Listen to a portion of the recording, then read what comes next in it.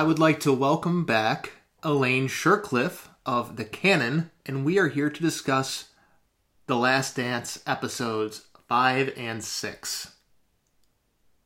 Hi, I'm excited to be back. This time I won't get so excited that I forget when I actually moved to Ohio, which was 1996, not 1991. It's 5 years, it's all good. It was still very painful for people to see me in that shirt. I think it was probably painful for people to see me in any sort of full stuff until the Cavs finally started doing well in 2014. Well, in 1996, as long as you weren't wearing a Ravens t-shirt, I think you would have been fine. No, that's a whole other. That makes me physically ill. So I figure a good place to start with this is Isaiah Thomas not being involved with Team USA. Now, from growing up in Michigan, the perspective that everyone there has, you believe, is that it's specifically a Michael Jordan, Isaiah Thomas issue. But as we saw in The Last Dance, it was more than that.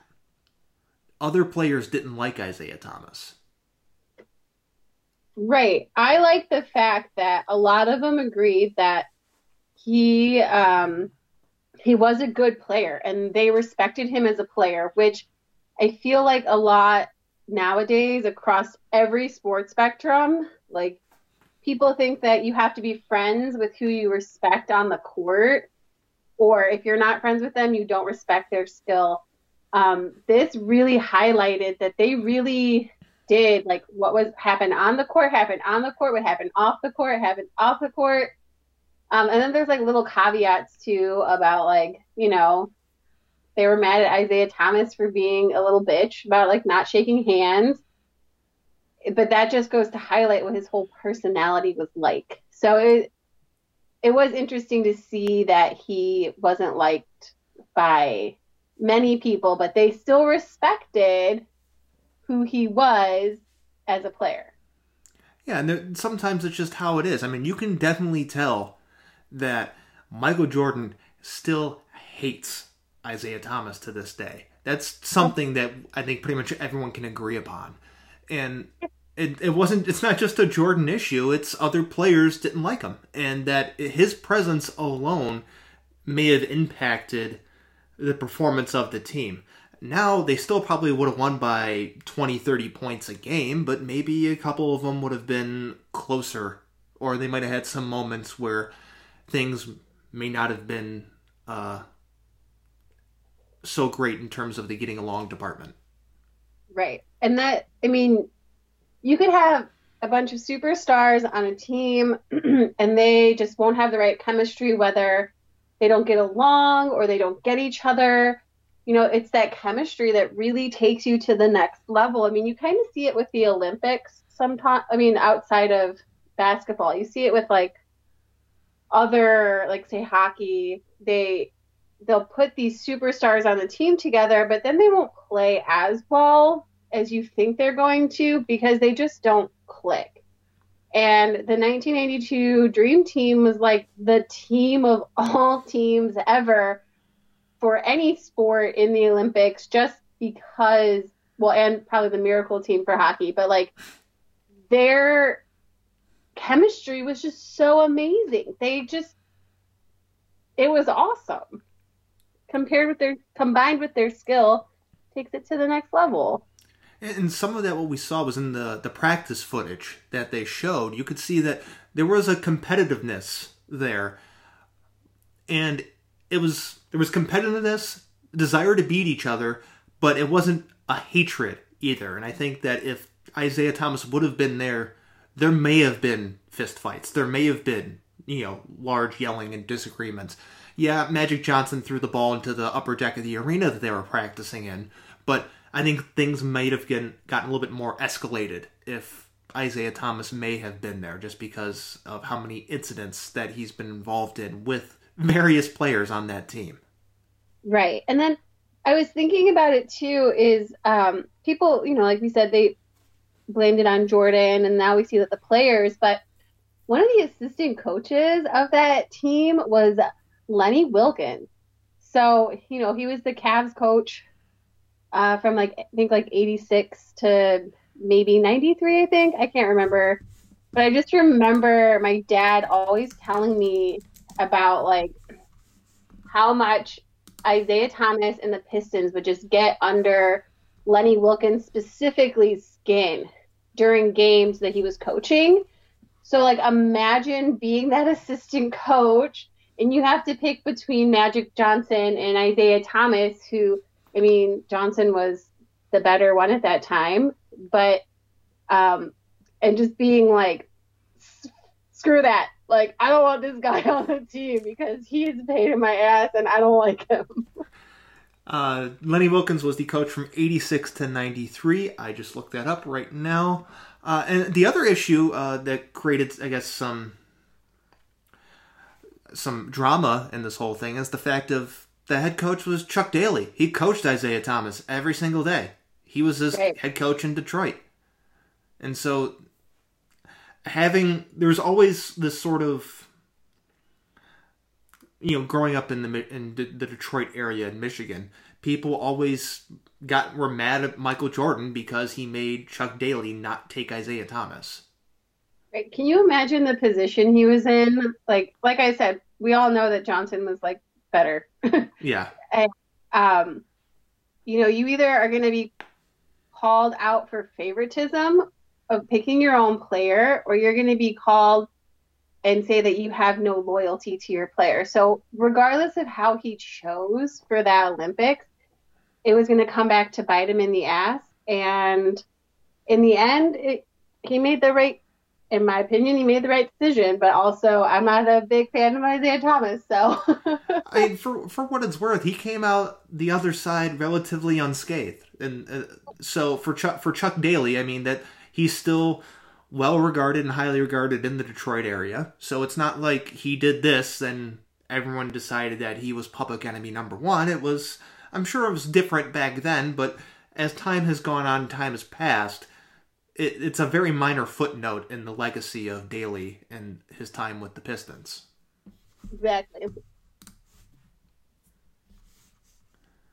Now, as we are discussing Team USA and what they did, they took on Croatia and a little player named Toni Kukoc. And, of course, Jerry Krause had to say Toni Kukoc was going to be the future of the Chicago Bulls beforehand. Because Jerry Krause is an idiot. Well, right. He is and he isn't. You know what I mean? But Toni Kukoc was a good get. That's for sure. I will give him all the credit for that. But, I mean, he's played 0 games in the NBA, and he's talking him up and all this other stuff, and he's praising Toni Kukoc. And Michael Jordan and Scottie Pippen are right there just like, are you serious?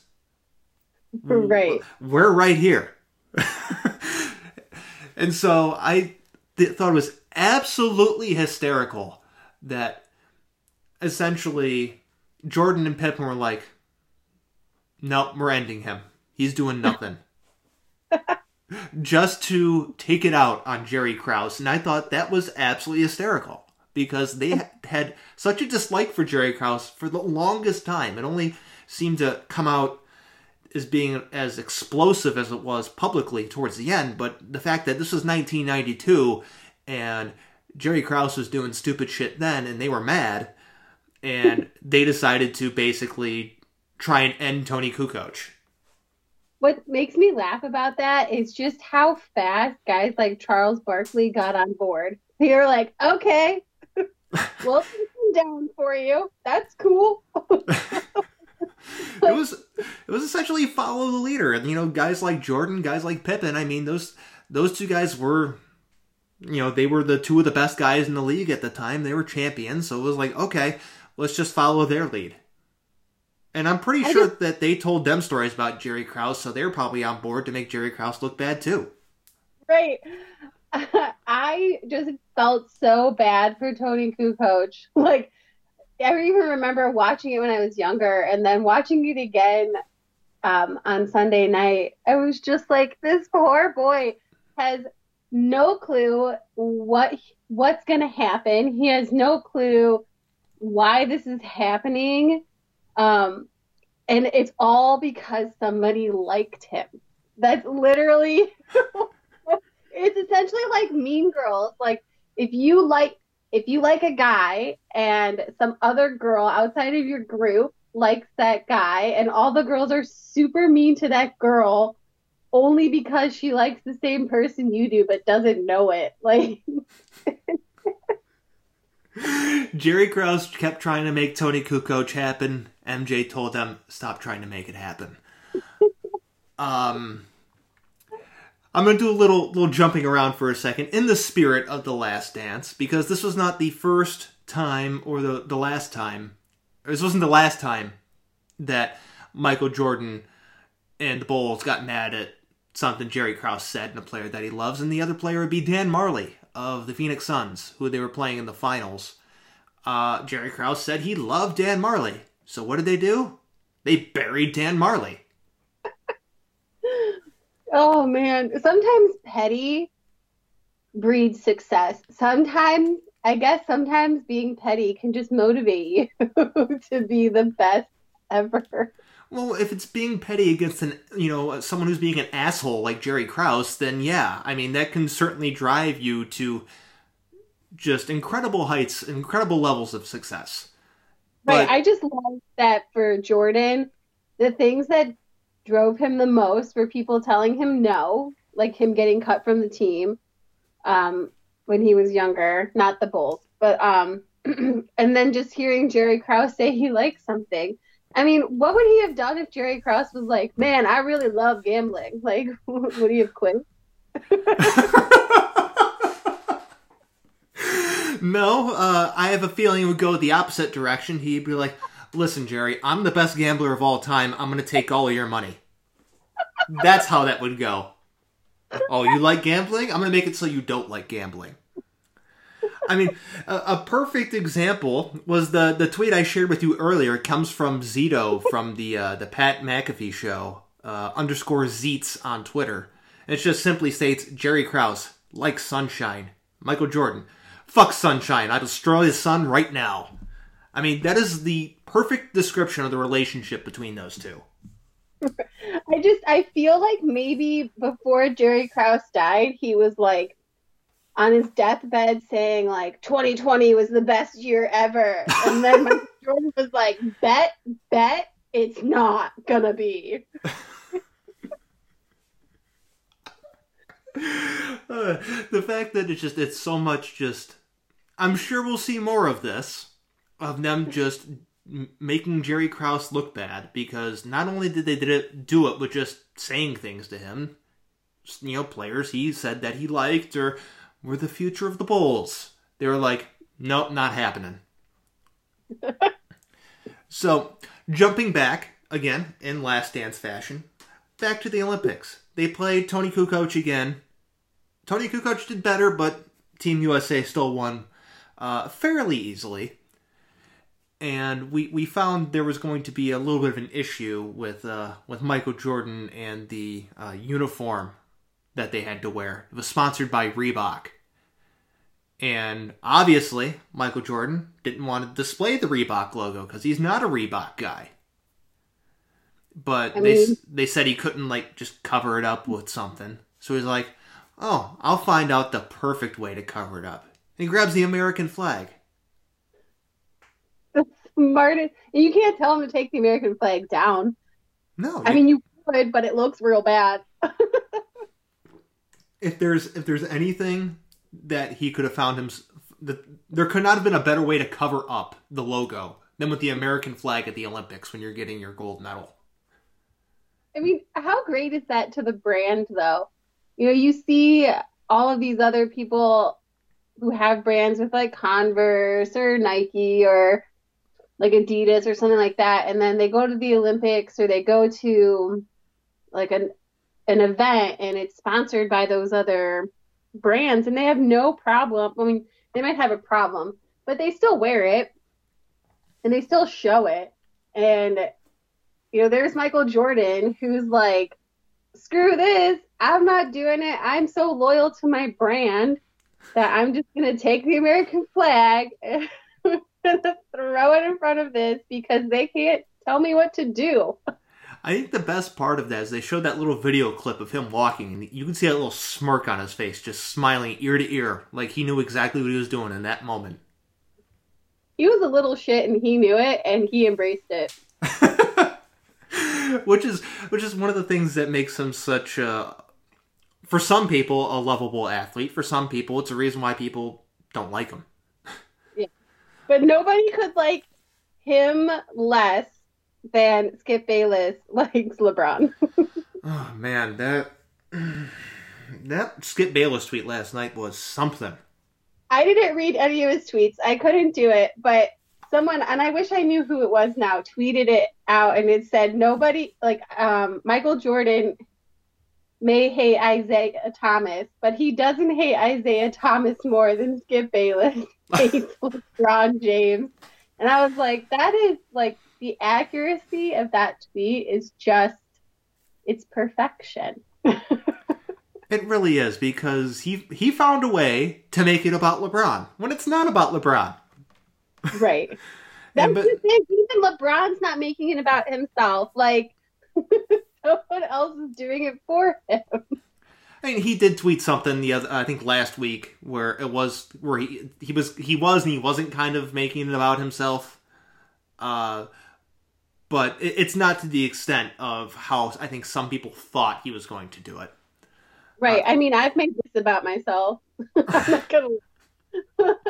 Like, I see things and it brings back memories. Like when John Paxson sank that 3, I just remember like fireworks going off in the surrounding areas around where I grew up, and like glasses breaking because people were so excited. They were just like throwing things in the air. And I think it was like 90, I think it was the year before, there was like a blackout in Oak Brook where we were watching it, and we had to turn on the radio right as it was ending. And then like, it was just mass chaos, like in a good way. Like it was like those things. And so I get it. Like people are going to make it a little bit about themselves because so much of people are like ingrained into it because it was so much a part of not just history or sports history, but like even like fashion and all of that. Like it's insane how much that team and Michael Jordan were like mixed into everything. So, you know what, LeBron, make it a little bit about yourself. We all know you modeled yourself after Michael, go for it. Make it about yourself. But Skip Bayless is taking it to like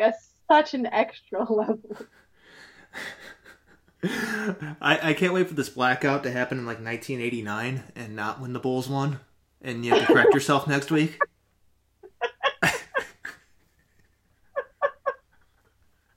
Okay. Oh.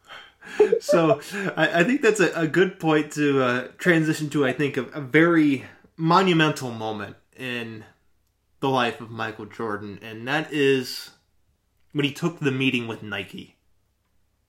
Because of his mama. Because of his mother told him to go see Nike, even though he didn't want to go to Nike at first. He wanted Adidas. Right. And he went in with no intentions. He was like, I'll go, fine, Mom, like every kid. Fine, Mom, I'll do what you want. And then he got there and they gave him an offer, couldn't refuse. That was it. She started because of her, I feel like fashion on shoes became like a real thing. It was all her. She changed the course of history for so many things just because she told her son to meet with Nike. Yeah, I mean, imagine how people who not only worked with Adidas then, but worked with Adidas 20 years ago when they blew it with another athlete. When Kobe Bryant was with Adidas, then he left Adidas because they were making some ugly ass shoes. Those shoes were so ugly. I remember when Adidas had like cute stuff, and then around that time I was like, why is it so ugly? There are some really ugly Adidas shoes, but I mean they blew it with Michael because they weren't in the business of that at the time, and they blew it with Kobe with the ugly shoes. I mean, yeah, they've done some things now where they've, I guess, sort of built themselves as a brand, but imagine if Michael was able to sign with Adidas like he wanted to. Right. Like, well, first of all, we have to touch on the fact that Nike did not always make great shoes. Those eight, the Okay. ones that game, they were awful. And I saw someone tweet out about how they were just Timberlands in disguise, and it's so true. But because they were Michaels, it was fine. Yeah, not every one of those shoes they came out was some spectacular piece of craftsmanship. Some of the shoes were straight up ugly. Some of them looked like slippers. Okay, Yeah. And they were kind of ugly. There were some where they had like the giant zipper going over the top. I was never a fan of those. But they were comfortable. Kind of. Not really. They made my feet look really big. Yeah, Nikes can do that from time to time. I have a couple pairs of LeBrons that do that sometimes, where they just make my feet look just wider and they take up a lot more space than if I were just wear a regular pair of shoes.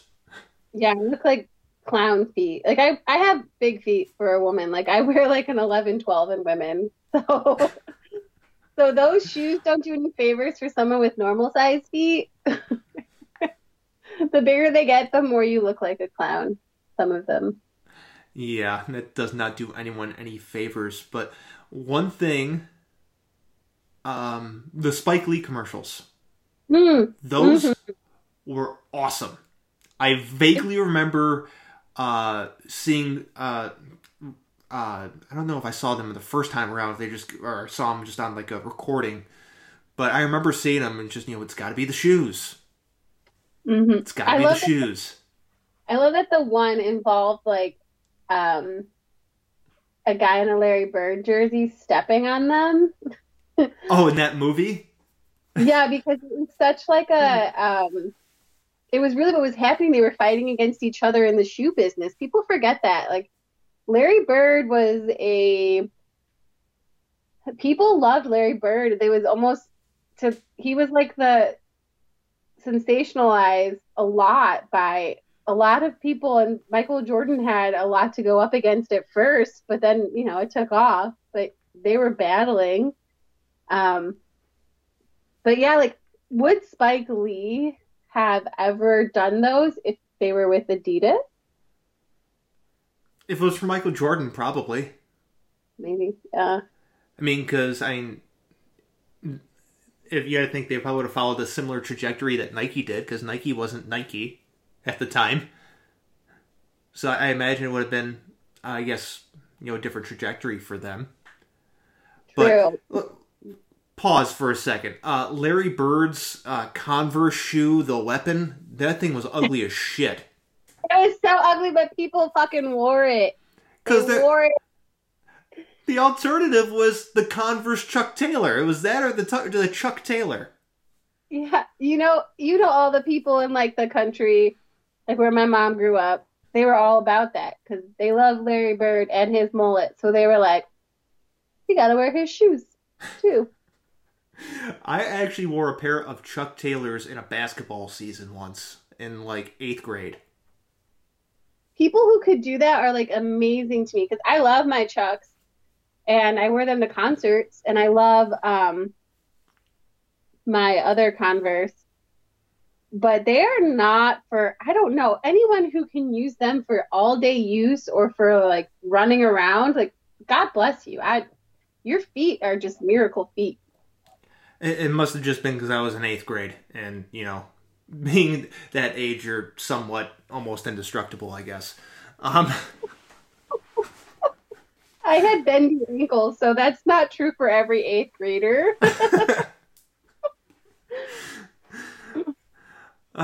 There was a very controversial thing they covered, and it was Michael Jordan not endorsing Harvey Gantt for, it was governor of North Carolina. Mm-hmm. Mm-hmm. Now, I only have a couple things I want to, I guess, touch on. I mean, you can add in what you want, but the way I look at it is, it doesn't matter the ethnicity of anyone. If anyone is even giving any sort of what people might interpret as an endorsement of a candidate for something, people get mad. I mean, there was that picture of Garth Brooks a month or two ago in Detroit wearing a Barry Sanders jersey with the number 20, and people interpreted that as an endorsement of Bernie Sanders for president in 2020. Yes, because people will think what they want to think. Which, Garth Brooks, country musician, he has a very identifiable fan base.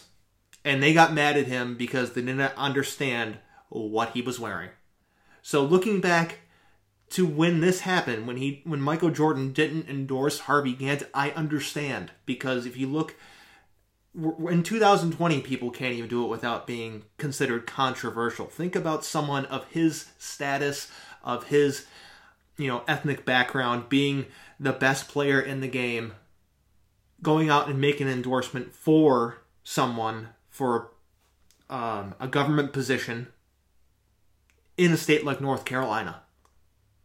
It was not going to go over well. Right. My thing is first of all, I just looked it up to make sure, but he was just running for Senate. Well, I mean, It was Senate. My bad. It's a big thing. I love how I'm just like, it was just the Senate. It's the Senate. But he trusted his mom's opinion on the guy enough to make a donation to his campaign. But I totally agree with him when he says, like, I didn't know him. I didn't know about him. And so you can't endorse someone that you don't know about. You really can't speak out for them. And former President Obama coming out and saying, like, from his standpoint, it was tough because he knew about him and he knew what he stood for. But, there's that difference. If you don't know about him, if you don't have anything of importance to add to the conversation, you don't have to add it. And so I really respect the fact that Jordan decided that, I don't know enough to really make a decision and talk about this person. And, people who are famous, who have some sort of celebrity, they can sway an election more than they know. And so if you're going to speak out and endorse, you really, really need to know who it is you're endorsing, because the last thing you need is to endorse someone who turns out to be just like an awful person. I mean, this guy didn't seem like an awful person, but like he didn't know who he was. I mean, for what it's worth, if the goal would have been just to beat the other guy who seemed like he was an awful person, I guess from that standpoint, just to defeat him, I guess, in that way, it would have worked. But I agree with you. If you don't necessarily know everything that they stand for, I mean, don't make that endorsement, especially when you're Michael Jordan. You're the most famous person on the planet outside of probably Michael Jackson at the time. Mm-hmm. Exactly. Don't do something, I guess, that you don't feel comfortable doing. Obviously, he made a donation. Tons of people make donations. You never hear about them. But as soon as they say, I endorse this person for this public office, it is headline news. And he managed to somewhat, I guess, avoid a long-term issue with this, because I admit this was the first time I've ever heard of it. True, yeah. I only knew about it because my dad is super into politics and stuff, so we talked about it a lot when I was younger. And I remember him beating it into my head, not beating it, but like, I remember him really like was very adamant and saying like, what Michael Jordan did was right. Don't let anyone tell you that it was wrong. And he would have those conversations with me daily after that, just so that like I knew that if I was ever to endorse someone, I really needed to know who they were and what they stood for. So, yes. So, on a lighter note, let's get a little bit happier. Yeah. How about that clip of Michael Jordan and the security guard? How about you? I'm gonna roll that money right into my pocket. First of all, this is not the first time we've seen that security guard in this documentary, Right. but the fact that one, he's kind of ridiculous looking.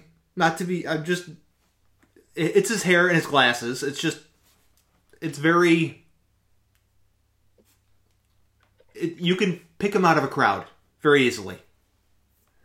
Yeah. And he had a personality about him, too. He wasn't just like some guy that was just there. He was actually into it. He was actually playing along. And, when he did beat Michael, he was very, very animated. He even shrugged him. And I thought that was hysterical. The moment... He was very Jordan. He Michael Jordan. And the moment he did that, I started cracking up so loud. I woke up both of my dogs who fell asleep on the couch next to me because I just started laughing hysterically when he just did a little shoulder shrug. Amazing. And I saw a picture. He was at MJ's Hall of Fame induction ceremony. Yeah, okay, so I was doing more research on it, and my dad was telling me more about him, and so was my mom, just because, when they were older, when we were living in Chicago, right outside of Chicago, so they knew a little bit more about him. But I guess he was he was a police officer, I think maybe in narcotics or something, in Chicago, and they became friends with him, and then just randomly became friends with him, or something happened to his car. I don't know the whole story. It's so crazy. It's so Michael Jordan. But they found out he needed a security team, and so that's when he became part of the United Center security. But he was also his security guard, and so he was on family vacations and stuff, and he befriended the family, and he stayed friends with them for years. And I think he died last year maybe or something like that. But I don't know. I thought it was kind of cool. You don't hear that. People, people have security guards and they have their own special security, but you don't often hear the stories about how they become friends with them. And I don't know if people just don't become friends with them or they do and they just keep it really under wraps. But I don't know. I thought it was kind of a cute story. I mean, he obviously, developed enough of a relationship with him to, I guess, keep him involved enough throughout as much as a couple of years ago at the induction ceremony. I mean, he's the only guy who's ever really been able to take Michael Jordan down and keep him down and take his money. I still can't believe that happened. I thought MJ was gonna win and just kind of win and walk it off and just go, but nope, he lost. Right. I was watching that and I think about my family's super competitive, okay? But people are so nice to me. When people tell me no or they want to get competitive with me, I totally make it my decision to destroy them. But I don't get many opportunities when people tell me no. But when our family gets together, when we go to Chautauqua, we play games like this one, very similar. We'll throw the beer can closest to the fire without getting in the fire.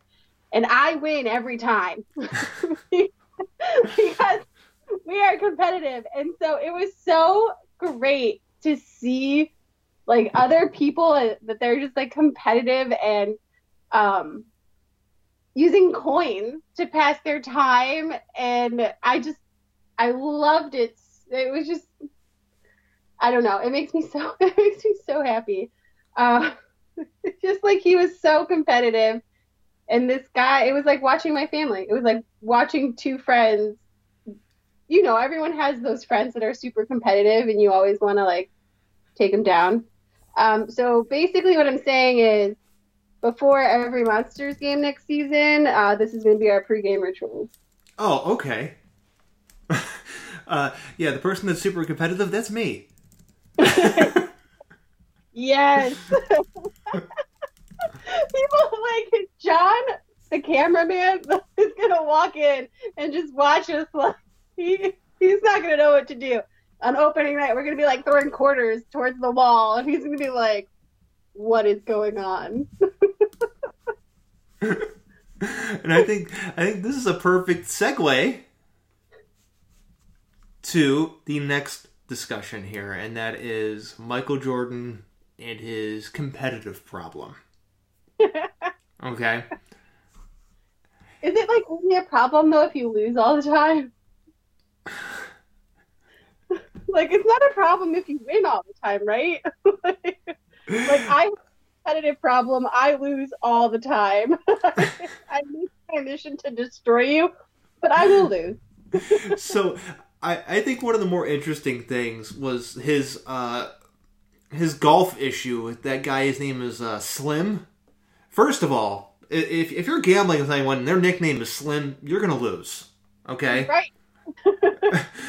let's just get this out of the way. You're gonna lose, and the fact that the courtroom sketch for Slim, correct me if I'm wrong, weren't the golf clubs in the courtroom sketch?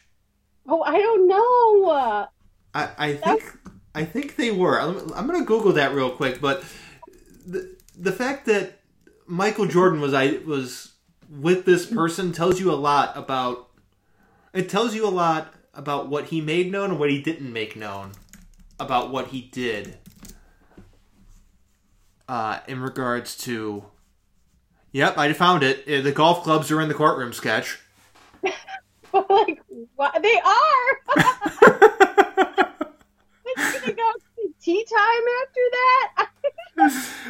Was he on his way or on his way to or his way from the golf course?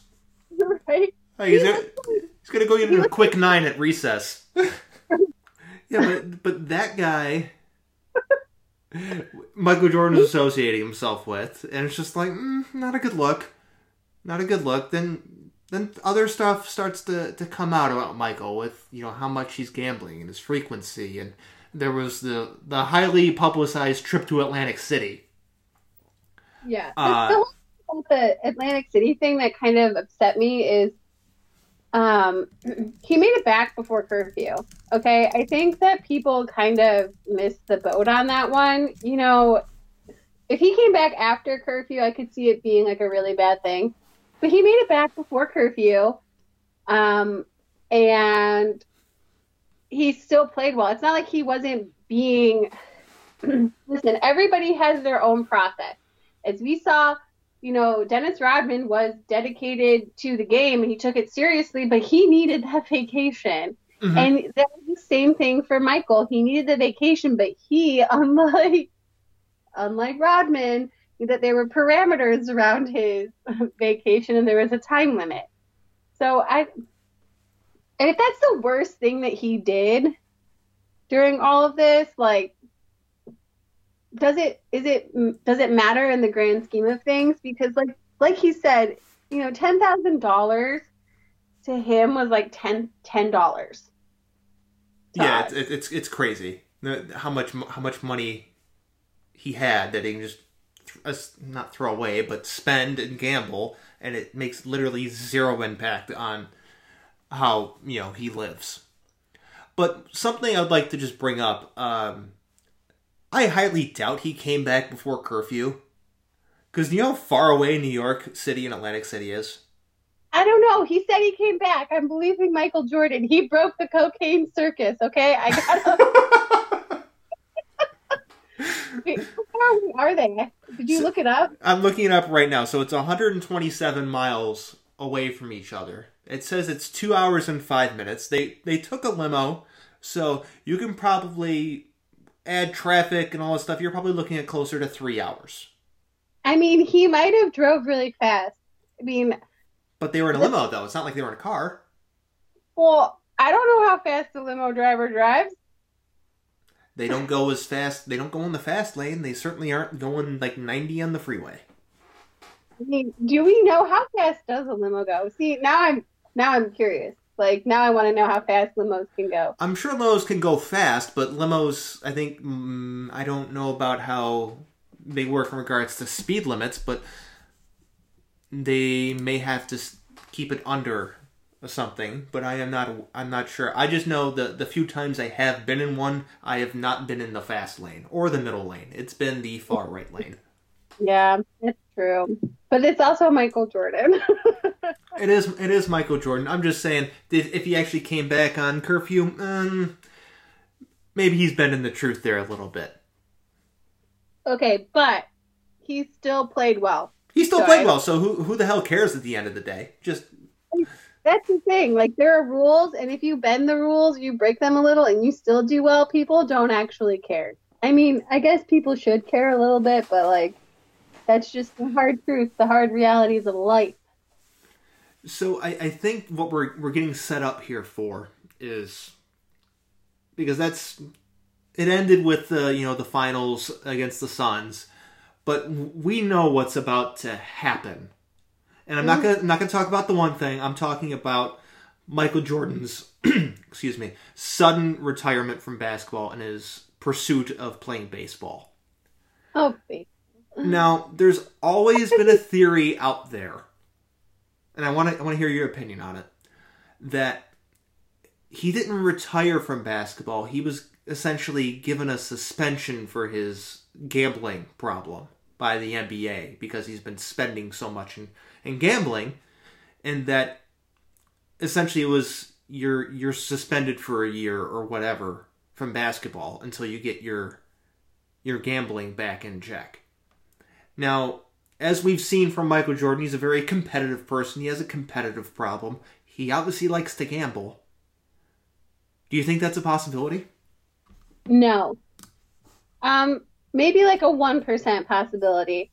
Because if you see, in what episode was it? The first episode on Sunday, he talked about just like, when it's time. Mm-hmm. And I think that he was just getting so overwhelmed with everything that he was thinking about it all along. And then he didn't retire until October of 93. So, he had that summer to think, and then his dad died, and then he retired. So I think it was always in his mind. And I remember it being a buzz that he was going to retire,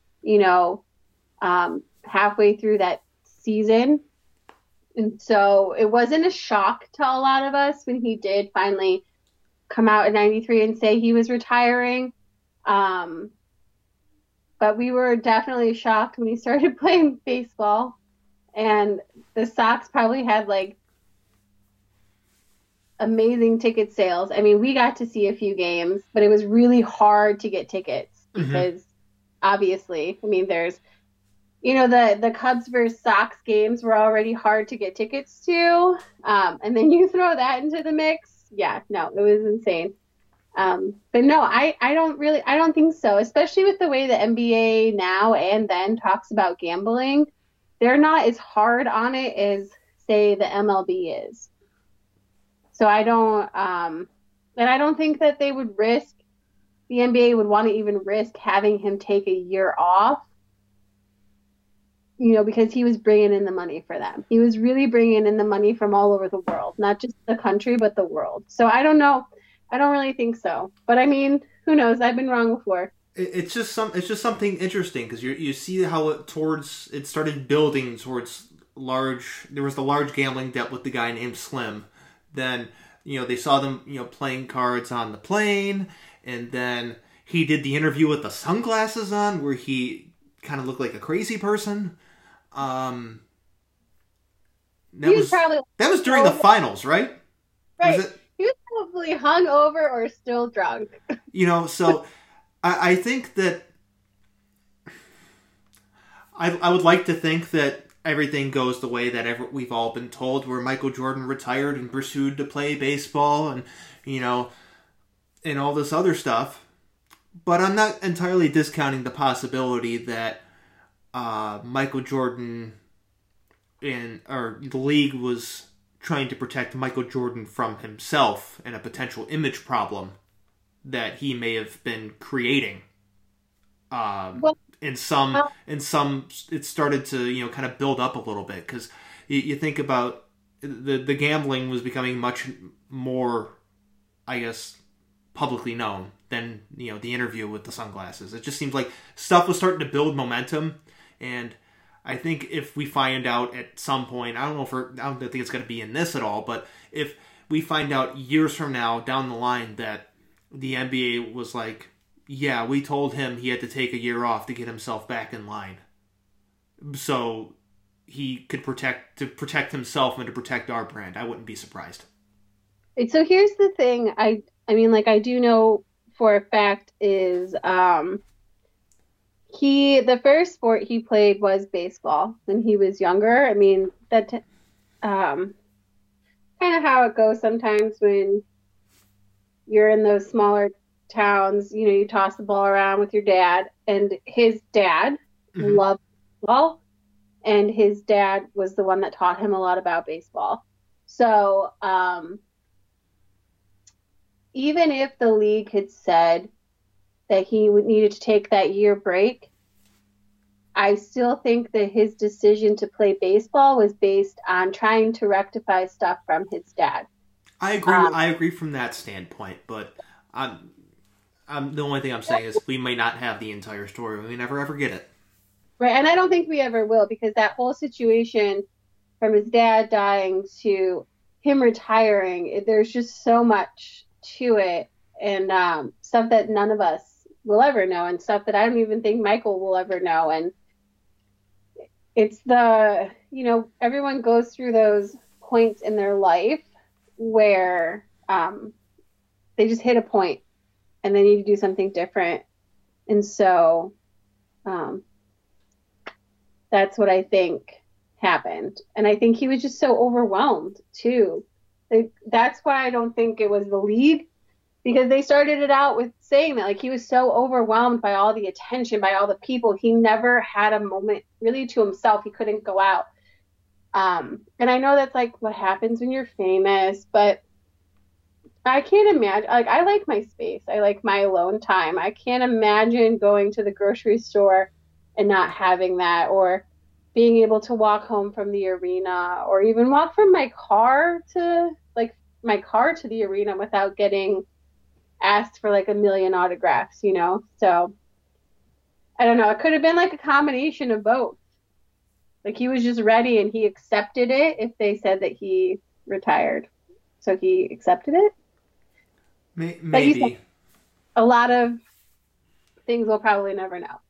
Yeah, I'm not willing to 100% discount it, only because there's always been so many rumors about it, and it's not like it's been, just someone, oh, it might have been this. It's fairly well detailed, rumors or thoughts or theories. It's not just, oh yeah, he gets suspended for gambling for a year. There's just a lot of things that have played into it that I think that maybe it's a possibility. Now, for all we know, it could have been just he decided to retire and play baseball, then, the strike happened and he came back to basketball. Yeah. I totally forgot about the strike. If the strike never happens, I don't think he comes back to basketball. God, was Gary Bettman involved in like every strike ever?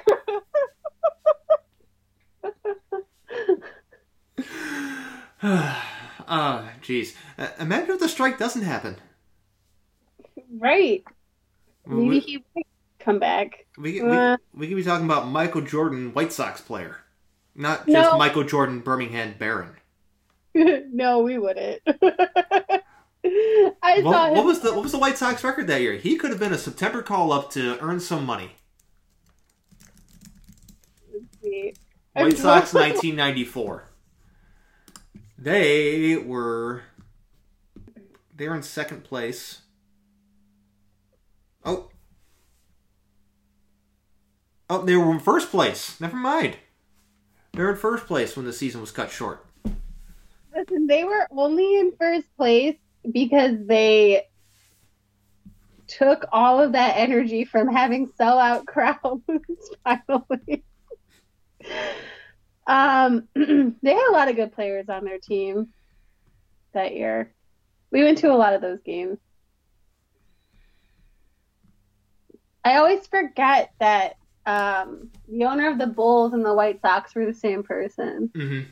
Which is Yeah, another reason why a lot of people think that it was just an easy little transition there in regards to a possible suspension. true. But he also could have made it easier for him to get in there, regardless of how it is. It was easier because Jerry Reinsdorf owned both teams. Right. Just made things significantly easier. I'm sure we're about to embark on that in the upcoming episodes, is the little baseball journey. I'm sure that's on the docket here. I know. I think that it's just gonna be, it's gonna be an interesting seventh episode, I think, because of the way they're building up things. First of all, it's giving me anxiety because we already know what happens. Mm-hmm.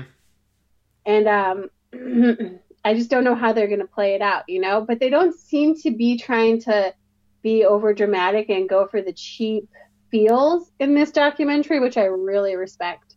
Mm-hmm. But it's going to be, I think it's going to be an interesting, wild 7th and 8th season. And I really hope that they touch on Space Jam. I think they'll definitely touch on that a little bit. I don't know how much they'll go in depth about the whole baseball journey. I'm sure they'll spend probably, 10, 15 minutes on it. Only because there already was a 30 for 30 on Michael Jordan playing baseball, which I'm going to watch in between episodes. I'm going to go watch Jordan Rides the Bus to get a little more information. Just to refresh my memory and get a little bit more in depth. A friend of mine actually tweeted out something last night of Jordan driving the bus, saying Jordan drives the bus. Kind of like a little, instead of Jordan rides the bus, Jordan drives the bus. That was amazing, by the way. And there have been a few hockey moments in this documentary. One, obviously, like the Bad Boys, the Pistons, total hockey mindset. I just sent you that tweet. So, hockey players, you've been there in post game when they just interrupt a post game presser. And I just totally could see 90% of the hockey players in the league getting on a bus and honking a horn because they have a 3:30 tea time and they're just messing up interviews because they have to get to their tea time. I can too. And Michael Jordan being a very much a golf enthusiast, definitely you can tell. He's like, all right, let's hurry the hell out of here. I gotta go get some golf in. And by the way, speaking of them golfing, I thought it was absolutely hilarious how everyone's going golfing and they asked Dennis Rodman, you going to golfing? Nah, I'm going to Hooters. Okay. Did you catch that? I did. The most Dennis Rodman answer of all time. She's like, nah, I'm going to Hooters. I need a shirt that says that. Just a picture of him in that parking lot. There's a picture of Dennis Rodman's outline. So be that orange shirt, the Hooters orange. Oh, yes. And the outline of Dennis Rodman would be like, nah, I'm going to Hooters.